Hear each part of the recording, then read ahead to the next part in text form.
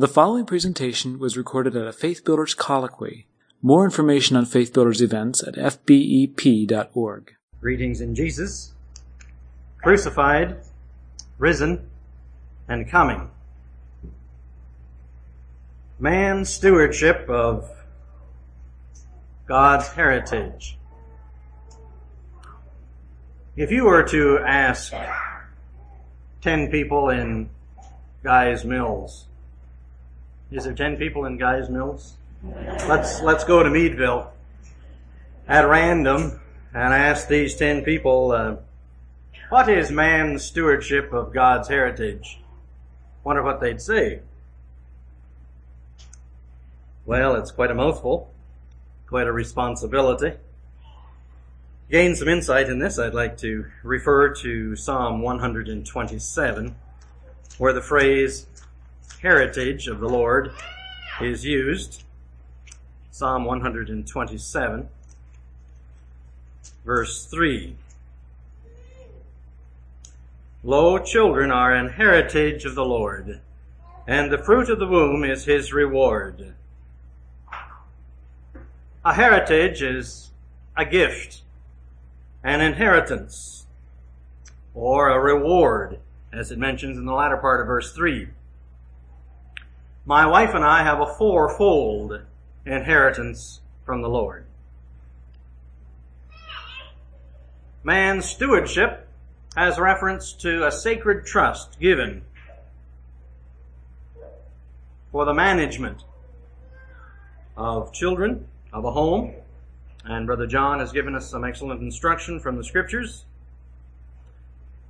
Stewardship is a management accountable to a superior. And so, these terms, stewardship, God's heritage, imply that children are of great value. You don't entrust someone to watch over some worthless stuff, nor do you consider junk to be a heritage. You wouldn't say in your annual Christmas letter, in July we inherited Grandpa's toothbrush.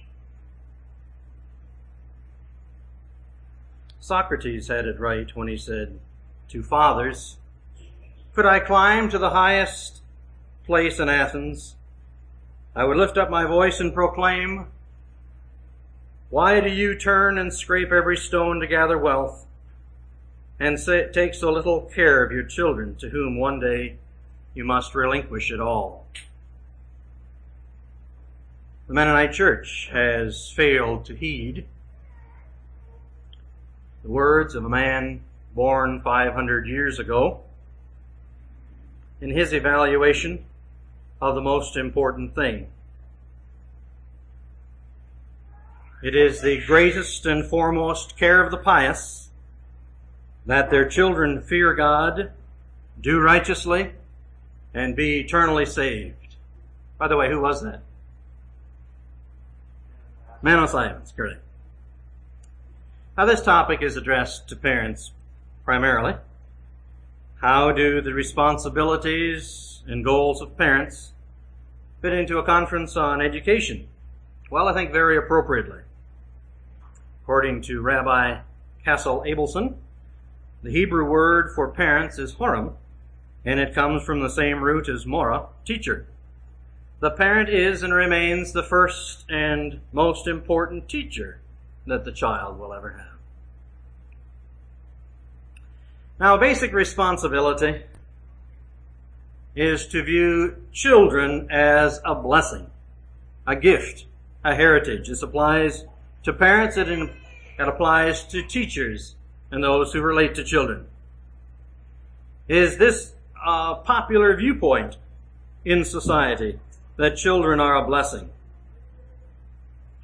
Let's take an imaginary poll. Children? No thanks, they're a nuisance. They would interfere with my social life, my work, my travel.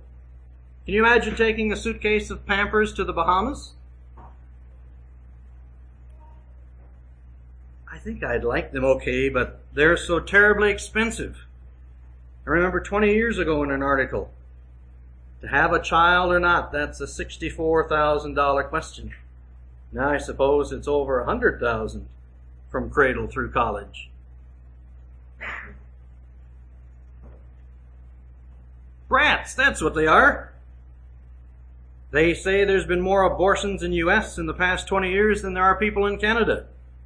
I can understand why, the way some kids act. Children? Oh yes, I'd like one or two, but I don't want any until I'm 30 or 35 and have established myself in my career.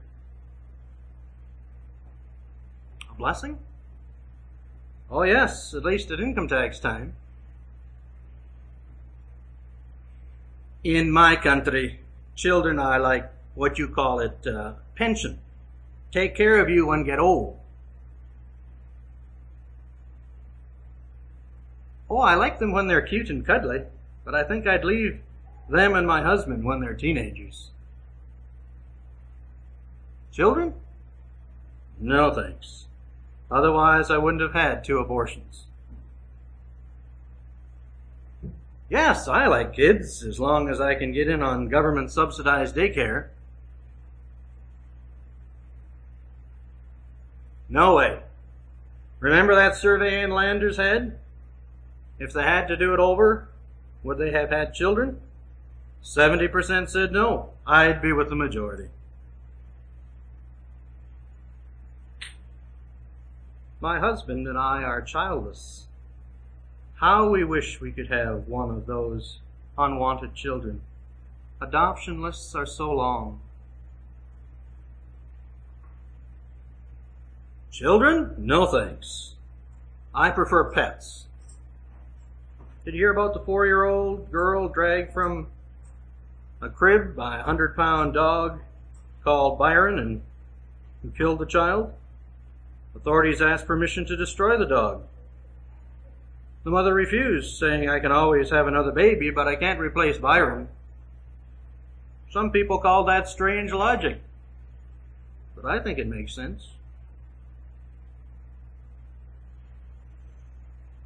Now, in this poll, the only actually authentic one, and this comes from my wife, Barbara. I'm really glad for ours. They're a precious gift from God.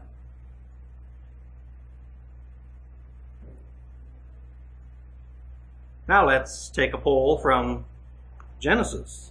I invite you to turn to Genesis chapter 4 and verse 1.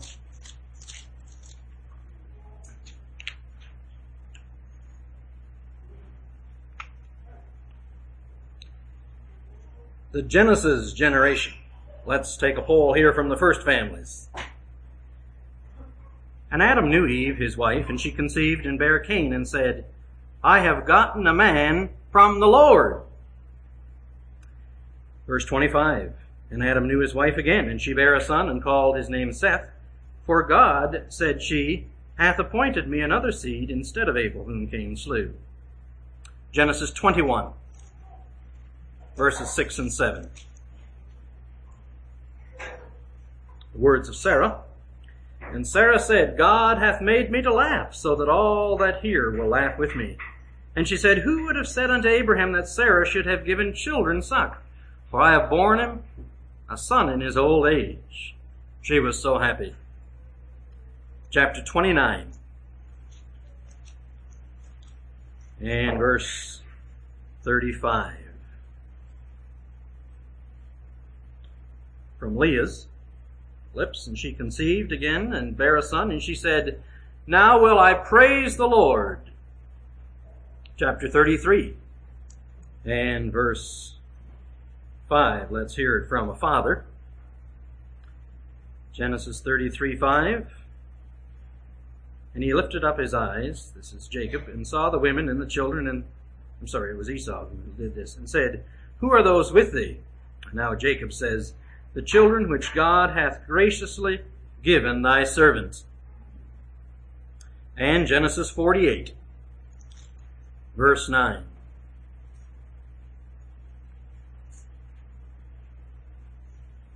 Genesis 48, verse 9. And Joseph said unto his father, they are my sons whom God hath given me in this place.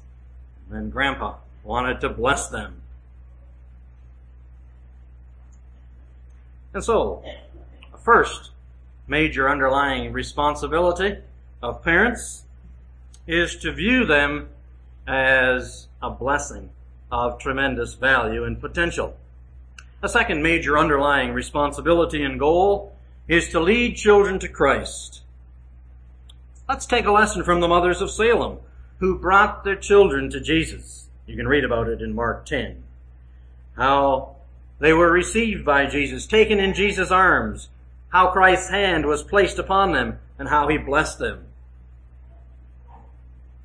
Or we would do well to take a lesson from L&E Christian School. 2 Timothy chapter 1 and verse 5 describes this school. When I call to remembrance the unfeigned faith that is in thee, which dwelt first in thy grandmother Lois and thy mother Eunice, and I am persuaded that in thee also. Our goal today for our children is that they might have unpretended faith. They would be sincere in homes and schools. After the birth of the fifth child to a father and mother, the dad said, "Another mouth to feed." And the mom said, "Another soul to save." Although parents are interested in the emotional, academic, social development of their children, the most basic concern is the spiritual one. Therefore, may we as parents relate to our children in their innocency in a way that predisposes them to receive Christ and follow him. And then in the conversion experience, the change from a sinner to a follower of God, let's help them through prayer and through answering questions if we have opportunity. And then after they've become a Christian, let us guide and encourage them in their relationship to Christ. I would suppose that in the last couple of weeks, there are many parents in America and maybe around the world who have said, if only my son and daughter could win a gold medal in the Olympics. That's not the goal of Christian parents. Rather, the goal is that our children would win a crown of life. Having looked at two underlying basic responsibilities of parents, that of viewing children as a heritage, as a gift. Secondly, leading them to Christian experience and maturity. Both these responsibilities are implied by the Scripture. Now I'd like to consider a specific command to parents and some applications to it.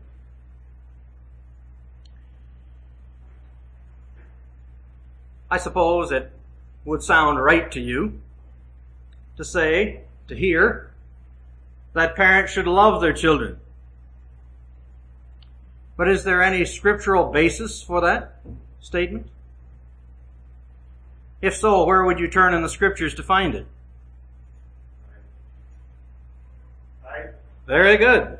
You've got it. Titus chapter 2 and verse 4. This is addressed to mothers, but I think fathers are implied. It says that they may teach the young women to be sober, to love their husbands, to love their children. Parents are told to love their children. I'd like to consider some applications of our responsibility to love children. What love does. And through this, I hope to show both some goals and the means by which these goals can be achieved. Now, these principles will apply primarily to parents, but also there is application to teachers. So I have 10 ways here that parents should love their children, drawing some lessons from how God loves us. First, in this responsibility of parents loving their children, parents should teach their children. God is a teacher. I think it was in the book of Job that one of the characters there asked the question, who teacheth like him, with reference to God? In the Old Testament, we have chapter 6, and in the New Testament, we have chapter 6 on this matter of teaching. Deuteronomy chapter 6, which is not an unfamiliar scripture to you, I don't suppose.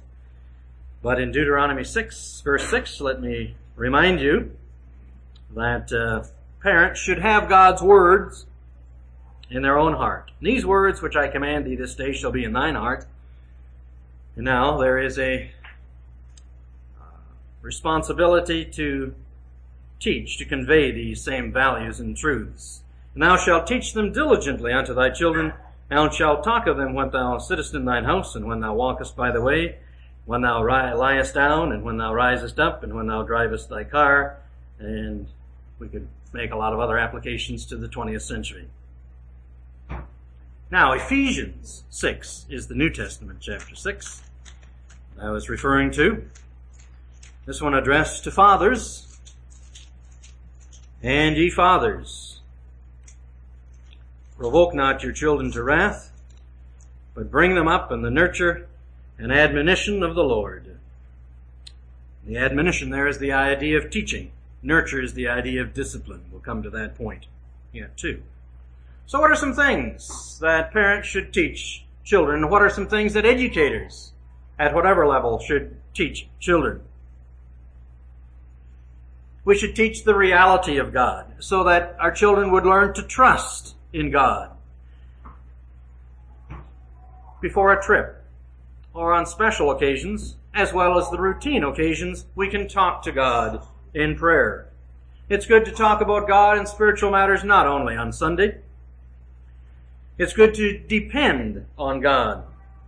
I remember driving along with one of my children, a couple of my children a few years ago, and it was wintertime, and it was in Ontario, and it was stormy, and it was a whiteout condition, and I wasn't sure if I was going to get home with them or not. And I began to pray, and I thought maybe I should also solicit their prayers on behalf of us and our safety. And so I suggested that, and the response came back, Daddy, I have been praying. She was probably praying before I was, as far as that goes. Giving to the Lord teaches the reality of God. Letting God be at work in your life. Saying things like, family, the Lord's been convicting me of being angry yesterday. Well, that shows to the family that God is at work in your life. Family worship, of course. Teaching the reality of God through historical accounts, family items that have happened, how God has intervened and assisted in the family, as well as asking and answering questions about God. How far is it to the nearest star? Different things in nature that show the greatness and glory of God, so the children will sense the reality of God and trust Him whom they cannot see. Another thing that we do well to teach our children is to teach the compassion of God, so that our children would respond in love. God pities. Psalm 103 mentions that. So there are stories that we can tell our children about God and about the life of the Lord Jesus Christ on earth. We can sing songs that teach the compassion of God, the forgiveness of God. And as we ourselves are loving parents, we can see God's love. Children can see God's love in providing parents. And so it is a sobering thought that, particularly for fathers, the child's picture of God is often closer related to their relationship to their father, their view of their own father. Another thing to teach is the goodness of God. God gives numerous things, and Jesus said, you don't expect a father to give a son a chunk of stone when he wants an egg or something like that. So we can teach the goodness of God, that God gives us good things. We can be reminded of this at mealtime, during family worship, in memory work, in songs, mentioning God's gifts to us. Grandparents can reminisce and teach children about the goodness of God, so that children would be led to be thankful. Further, we should teach our children the authority of God. And Brother John already has mentioned some things so that children might reverence and give obedience to God. Whom the Lord loveth, he chasteneth. And so there are Bible stories about God's judgment for sin. And we ourselves ought to be a consistent authority figure so that our children would revere and obey God. There are numerous other things that can be taught about God, his power and knowledge and omniscience. There are theological concepts that may well need some refining or some refuting, such as, God doesn't love you if you're naughty. If you keep on being very good, you'll get to heaven. There are also numerous things that parents can teach their children in the area of history and geography and science and how things work, domestic matters. But my point here is that children receive love from their parents as they receive teaching, appropriate teaching from their parents. And one of the main ways of teaching is by our example. You recognize that your example counts a great deal. If you are there visiting with a certain brother or sister after church, let's say it's a sister, and you are speaking very nicely and kindly and in a complimentary way to this particular sister, and little 6-year-old Susie at your side is drinking it in, or at least paying some attention, and particularly since Susie heard you describing and evaluating this particular sister at home in quite a different fashion. We teach by our example. In the routine of life, as indicated from Deuteronomy 6, to one's wife, the husband may say, I'm sorry, I should not have done that. In the routine of life around the table, eating habits, matters of honesty, the use of money, and of course then there is a more formal time of teaching during family worship. So, my first point here is that parents who carry out their responsibility to love their children will teach them. Secondly, in carrying out the responsibility to love children, parents, and educators for that matter, will tell the child of their love. Love will provide verbal assurance. God tells us that he loves us. In the Bible, he tells us often. The love of God is an important biblical theme. I remember my wife. I have no recollection whether I told her that she should say that she loves her children. I doubt very much that I did. I think it was just her natural response as a loving mother. But when the children were small and were bouncing on her lap, she would say, I love you. And the child would say, I love you too. And it would be a very common sort of thing. It was interesting to me to read that telling children you love them, or in one way or another communicating to them clearly that you love them, is a very healthy thing for their development. At least according to a survey from one of the Midwestern states, I think it was.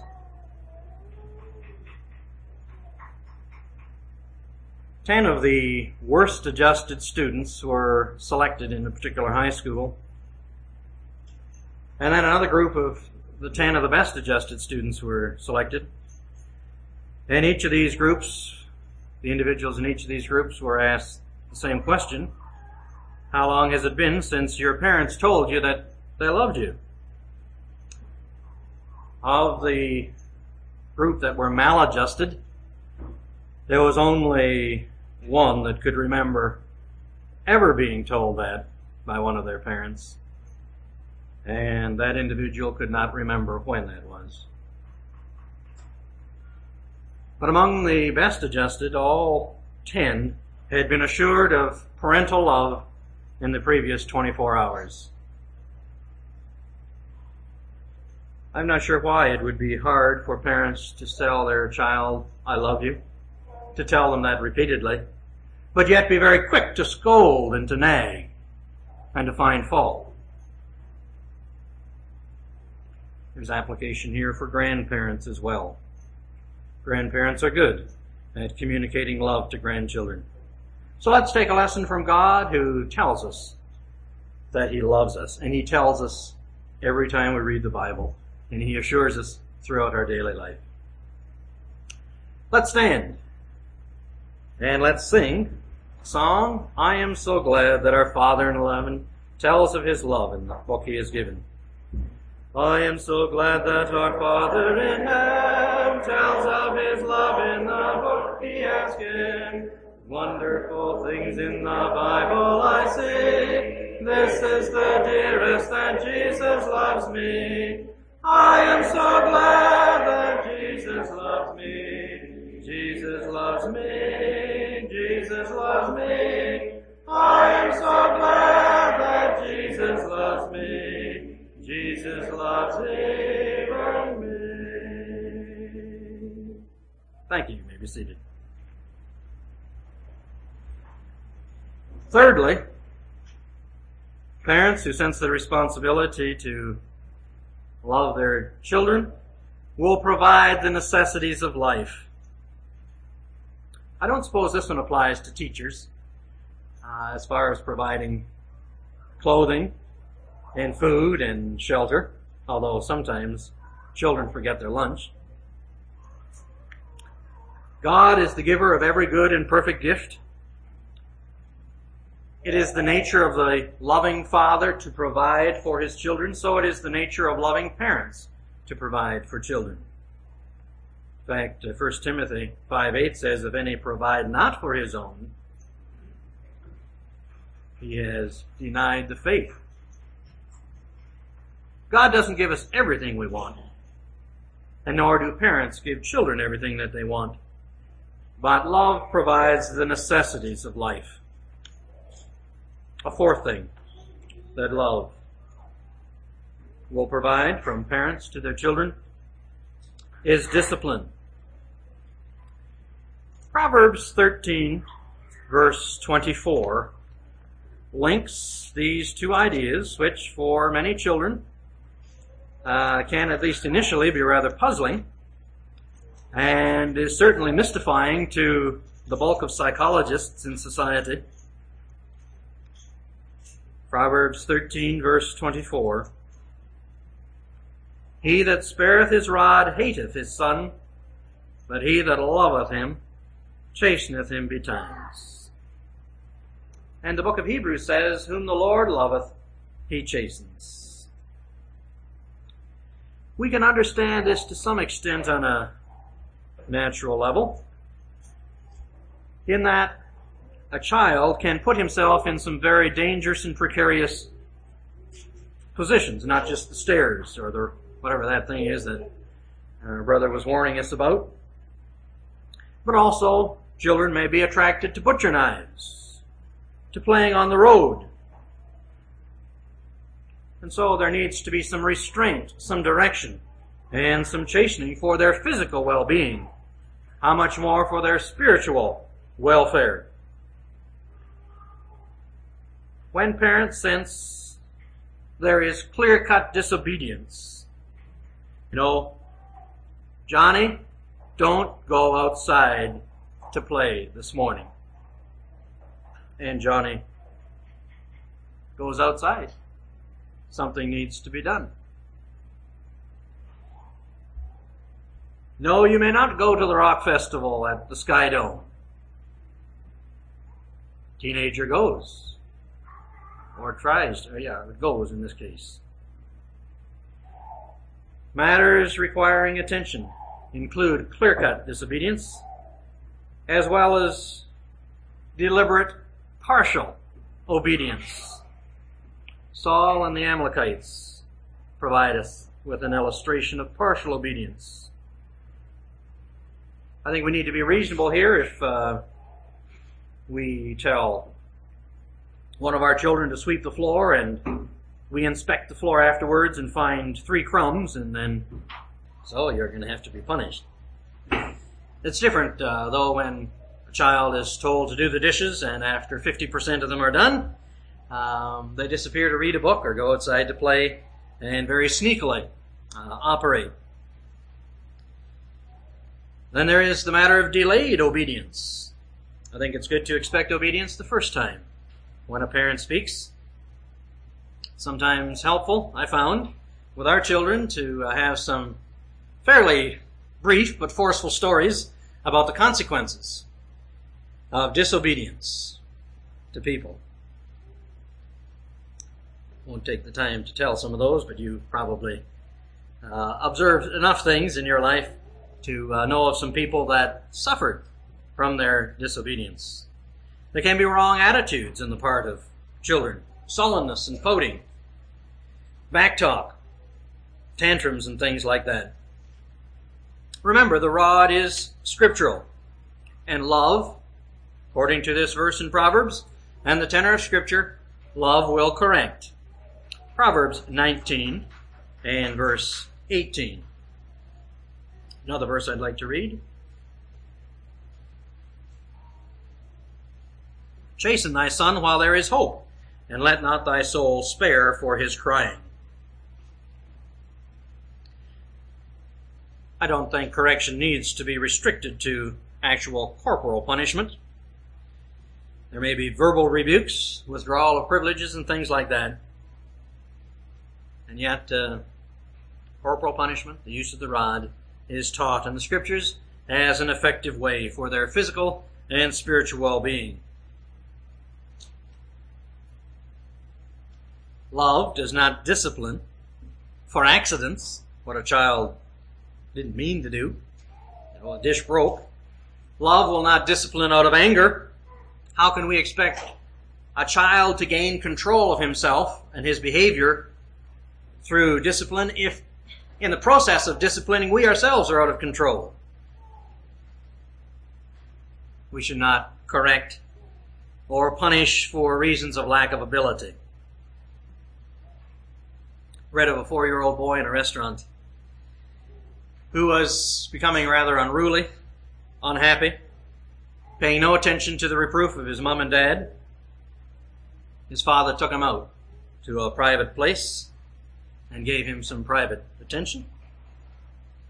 And this 4-year-old came back into the restaurant, dining area, all smiles, sat down and looked around at those who had been watching his antics and said, "Daddy adjusted me." Children need adjusting.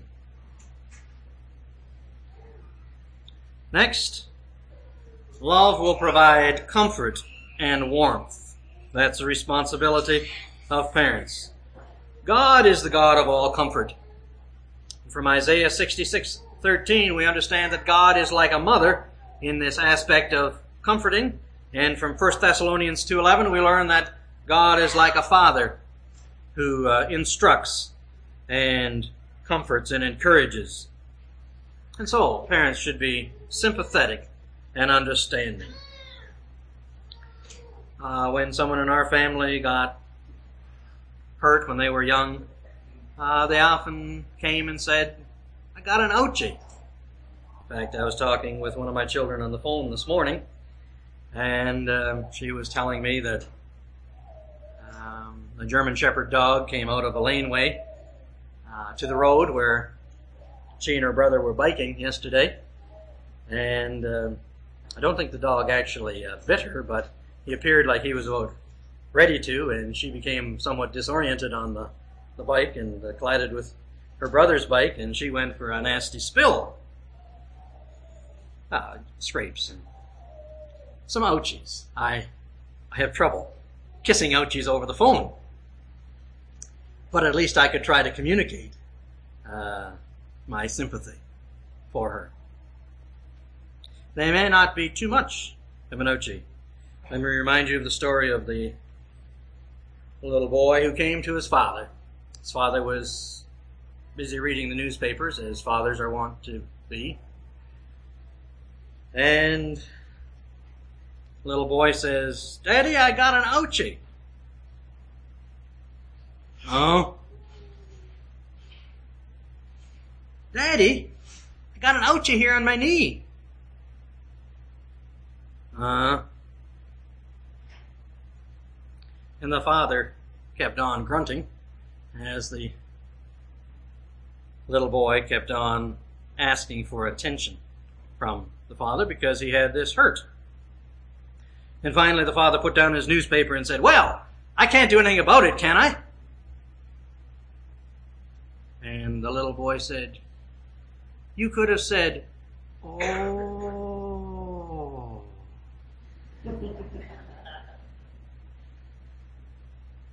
Love provides comfort and sympathy. With little children, it involves cuddling. I suppose touch, cuddling, and holding could be categorized under a necessity that love provides.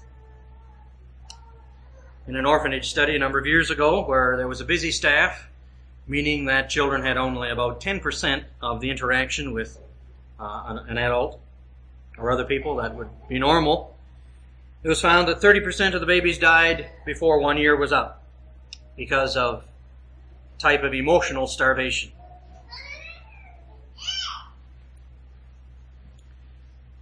Some years ago, I came upon a statement from Infant Care, published by the U.S. Children's Bureau back in 1930.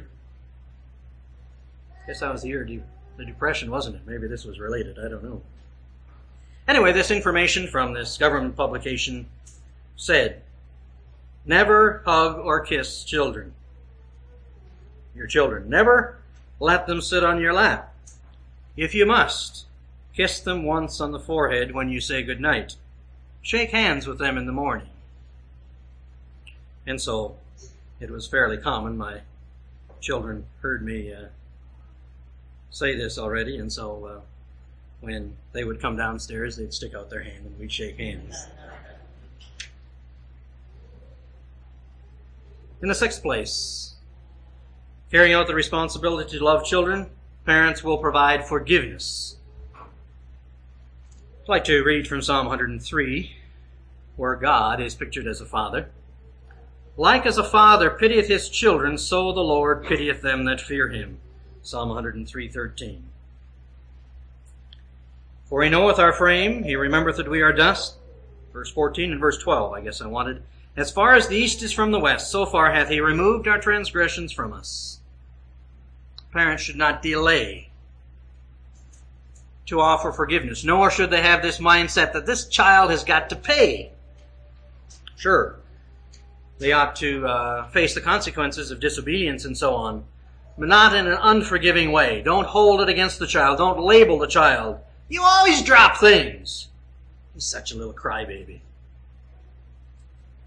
Earthly parents are wise to apologize and to ask forgiveness, especially of older children who would understand that the parent has done wrong. I think I'm at number 7 now, what love will provide. Love will build security. In the case of God, underneath are the everlasting arms. He says, "I am the Lord, I change not. I will never leave thee nor forsake thee."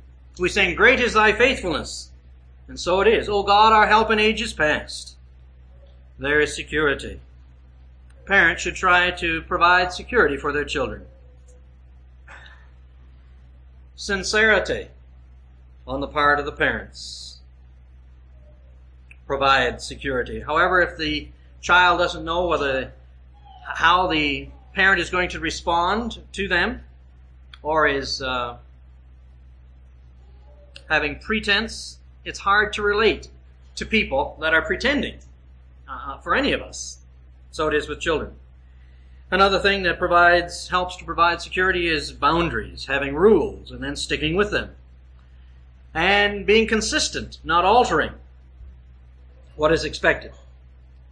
The absence of parents detracts from a feeling of security. Father's gone a lot, wife working. Also, it's best, as far as security is concerned, emotional security is what I'm talking about here, if parents avoid moving a lot. What did you say, Brother John? Half of the children move within a 5-year time. So that's hard, adjusting to new community and school and so on. And another thing that no matter where we're living with children, we can give generously, and that is praise and commendation, as opposed to continual criticism. 8, parents who have a responsibility, as we do, to love children, will provide time with them. This applies to school teachers as well. And if you've got 30 children, as I normally do in my classroom, you can spend time with all of them in a corporate way, but it's a little hard to give individual attention. However, there are opportunities to do that, and so we shouldn't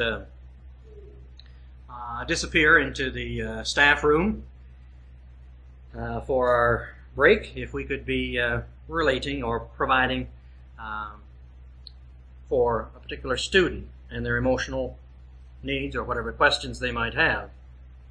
After all, God, who loves us, has time for us. He's always there to listen, to help. Jesus had time for children, and we should have time for children too. And so parents should listen, play, explain, be involved, talk things over. Looking back, I hear and read many parents say, after their children are grown up or in their late teens, if only I had taken more time with my children.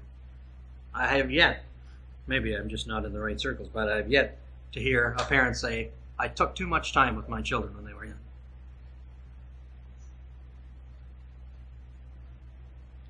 An adaptation of a familiar poem. I love you, Johnny, said Mother one day. I love you more than I can say.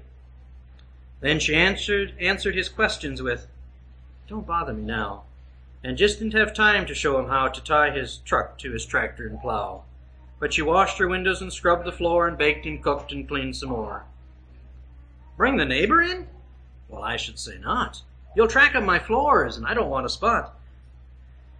No, we don't have time for a story today. Mother's cooking for company, so run out and play, maybe tomorrow, she said with a sigh. And Johnny went out almost ready to cry.